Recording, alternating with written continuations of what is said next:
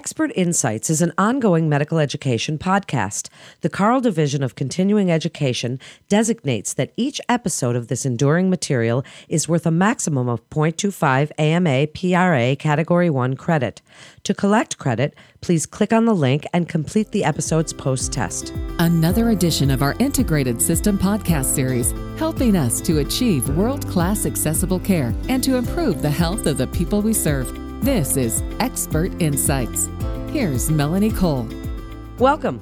Today we're discussing prior authorizations for abdominal pain in Convenient Care Plus.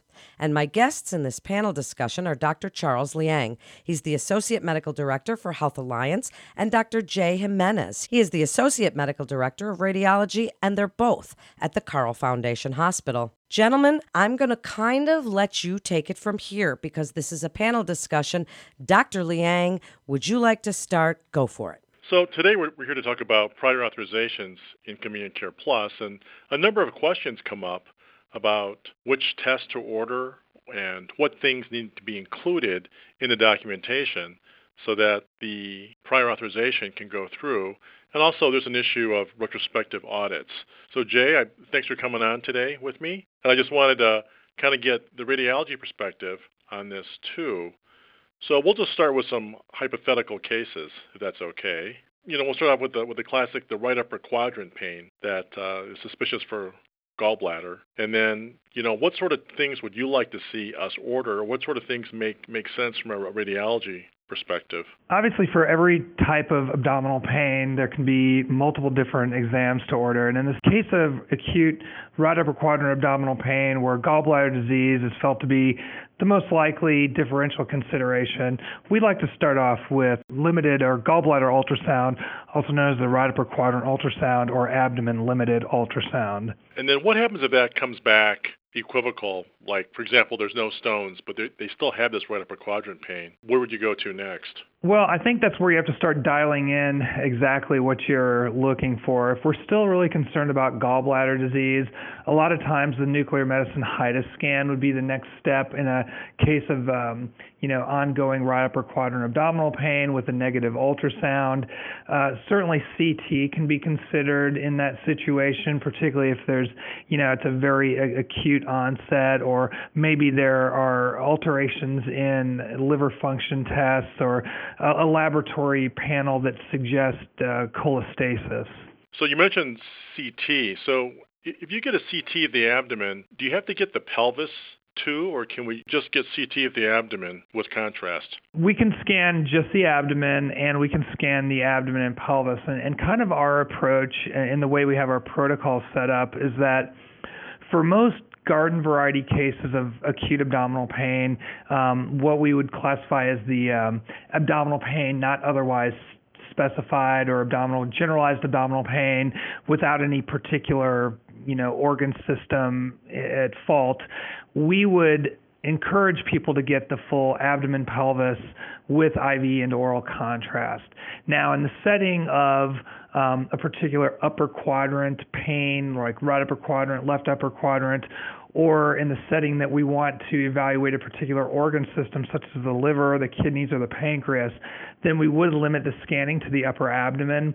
But for most general abdominal pain cases, we do want to scan the entire abdomen and pelvis. You touched on the left upper quadrant, so we can kind of move over there. So when you have a left upper quadrant pain that's pretty specific, and you're maybe worried about a splenic injury, what kind of imaging would you want? Would you still get an ultrasound? So you're worried about an injury, so I'm assuming there's been some acute injury, acute trauma to the region. CT with contrast is typically our go-to exam. And why we would be tempted to limit the scanning to the upper abdomen in that case, I would caution people, particularly in the setting of trauma, to include the pelvis, because there can be a significant amount of bleeding that occurs from splenic injuries, and omitting the pelvis from scanning can inhibit our ability to assess for intraperitoneal hemorrhage. Actually, I think I remember a case that I saw in Convenient Care where it was a trampoline injury, and the patient actually did have bleeding intraperitoneally, like you mentioned. And now we'll just kind of keep going counterclockwise and talk about left lower quadrant pain. So if you're thinking about like diverticulitis or something, what sort of test do you think we should order? Diverticulitis, we do a lot of that scanning in the acute setting, both from convenient care and the ED. In that particular setting, we would want to image the entire abdomen and pelvis with IV and oral contrast. Oral contrast is one of those sort of controversial areas in abdominal imaging, and over the years, we've relaxed our requirement on that, and we have a protocol set up through the emergency department, which we could easily apply to convenient care, that's based primarily on indication and body mass index. So as a general rule, younger and thinner patients benefit more from oral contrast than older, heavier patients because the intraperitoneal fat acts as a contrast agent in itself when evaluating the bowel. So definitely we want the IV contrast.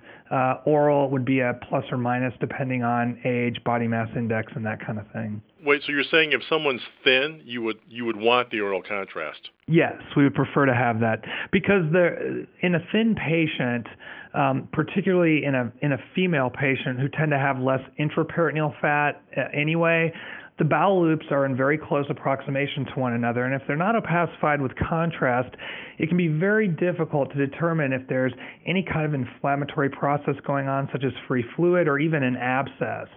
So in those cases, we really want to have the oral contrast. Wow, that's really interesting. One thing I've heard before is that people are concerned that if someone has a ruptured diverticuli, won't the oral contrast spill into the cavity, and would that obscure the view, or would that be toxic to the colon in some way? The whole concept of what we call barium peritonitis, and the standard ReadyCat oral contrast agent is a barium-based agent. What we tend to do in the acute setting through the emergency department and through convenient care is we actually use diluted water-soluble iodinated IV contrast that's taken orally. And what this does is if there is a bowel perforation and gets into the peritoneal cavity, it's relatively harmless and becomes, it just gets absorbed.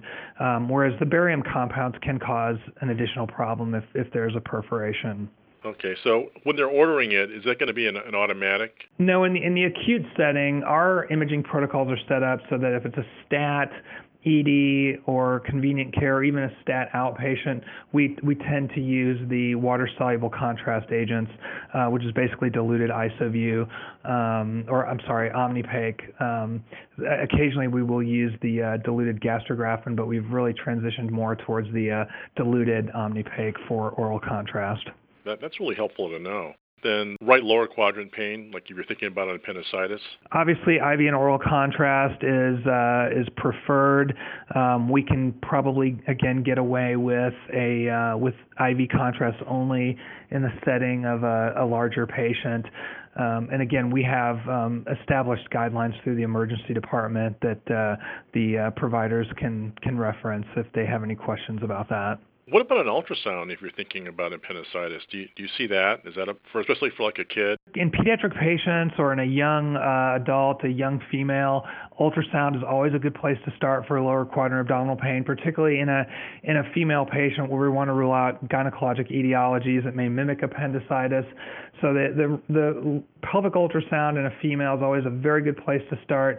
If that's negative, or if we have concerns and need to progress to a CT scan because we think appendicitis, we have a specified ultrasound protocol for appendicitis that we can utilize. I can tell you our sensitivity isn't great with that, but if it's positive, if we can see an abnormal appendix, usually our surgeons are happy to operate based on that finding.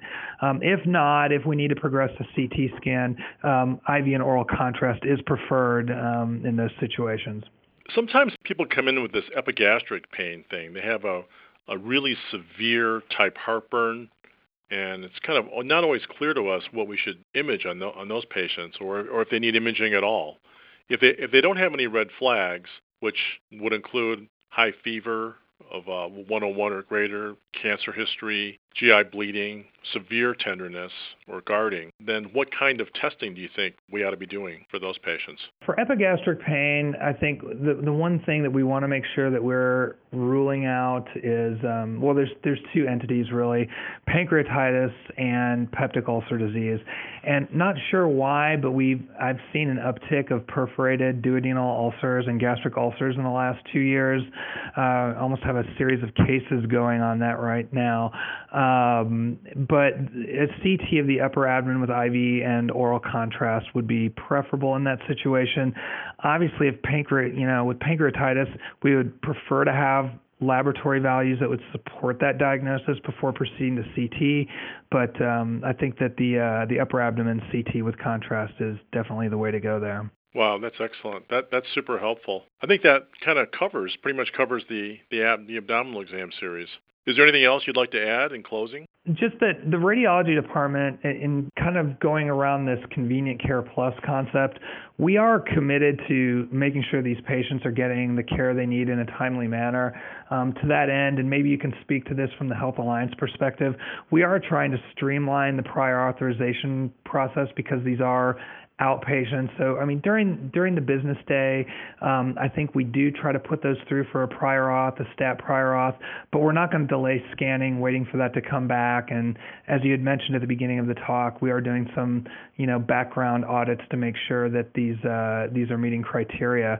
I can say with the clinical decision support system in place, that should really guide the clinicians to ordering the appropriate tests. So if it goes through the CDS process, chances are it's going to be approved by eviCore. Right, and then it can always be appealed if they're turned down. Okay, well that's great. Thank you so much for coming on with us today. I think this is going to be really helpful for our Convenient Care Plus providers. Wow, thank you so much, gentlemen. What an interesting segment for other providers to hear two providers discussing this in such detail. Thank you again for joining us. And that wraps up this episode of Expert Insights with the Carle Foundation Hospital. For a listing of Carle providers and to view Carle-sponsored educational activities, head on over to our website at carleconnect.com for more information and to get connected with one of our providers. We hope the information gained will be applicable to your work and life. If you found this podcast informative, please share on your social media, share with other providers, and be sure not to miss all the other interesting podcasts in our library. Until next time, I'm Melanie Cole.